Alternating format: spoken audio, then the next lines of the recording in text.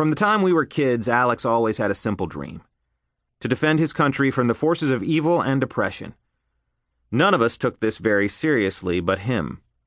After school in the suburbs of Denver, he'd run off in his camouflage t-shirt and cargo pants to play Vietnam Commando on the canal that wove through the neighborhood, laying booby traps with dry seed pods and hiding behind stands of cattails to watch joggers jump and yip as the ground exploded beneath their feet.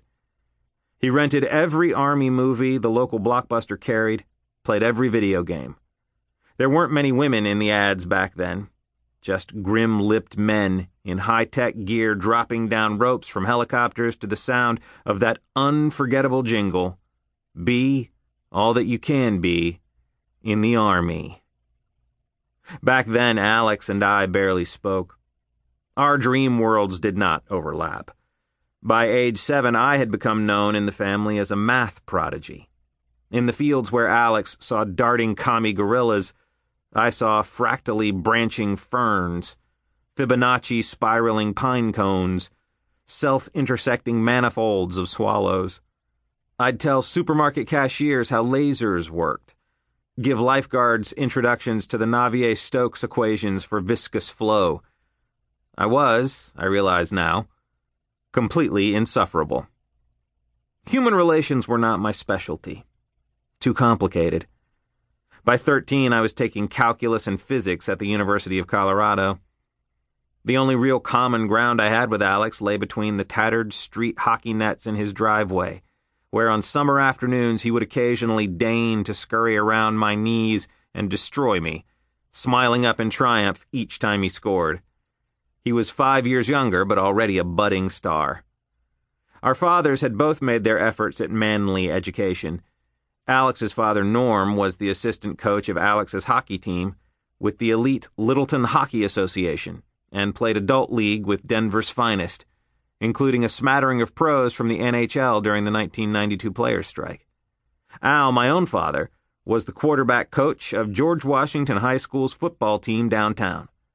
Both raced bicycles competitively in the brutal front range of the Rocky Mountains, played pickup street hockey in a warehouse rink Norm had convinced a business associate to set up, skied, golfed, climbed, and pumped inordinate quantities of iron. Summers they took us camping in the foothills, hiking through the canyons, fishing in the tick-infested ranch land of our Texas relatives. They stuck earplugs in our ears, jammed 12-gauge shotguns against our shoulders, pointed us toward the discarded appliances at the other end of the ravine, and needled us until we squeezed the trigger. It all took better with Alex than with me. Even when he was still in school, reports of his shining all-Americanness began filtering in.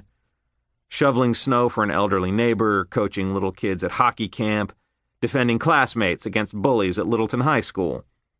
Though he was flying to tournaments all over the country with his nationally ranked club hockey team, he became more and more serious about the Army thing.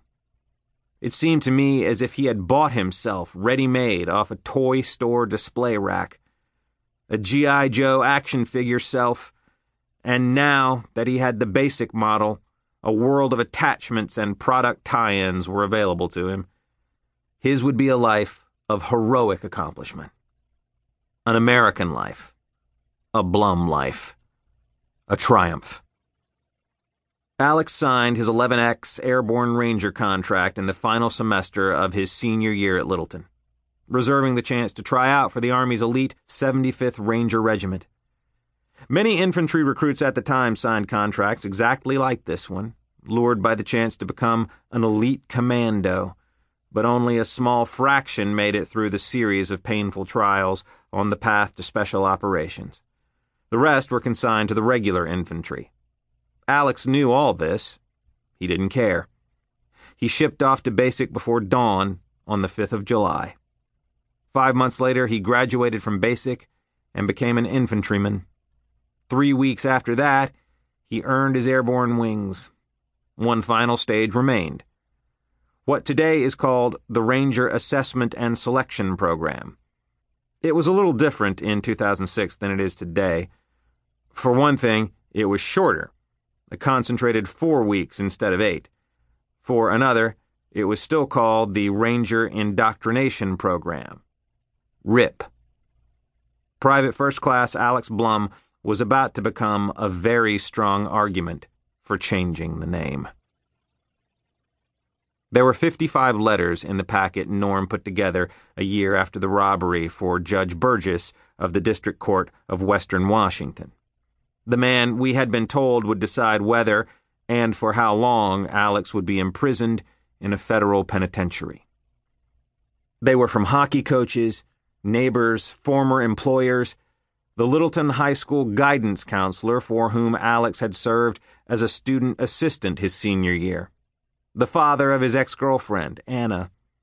They ranged in size from a single paragraph, hand-scrawled on a dentist's monogrammed memo pad, to a 4-page, bullet-pointed epic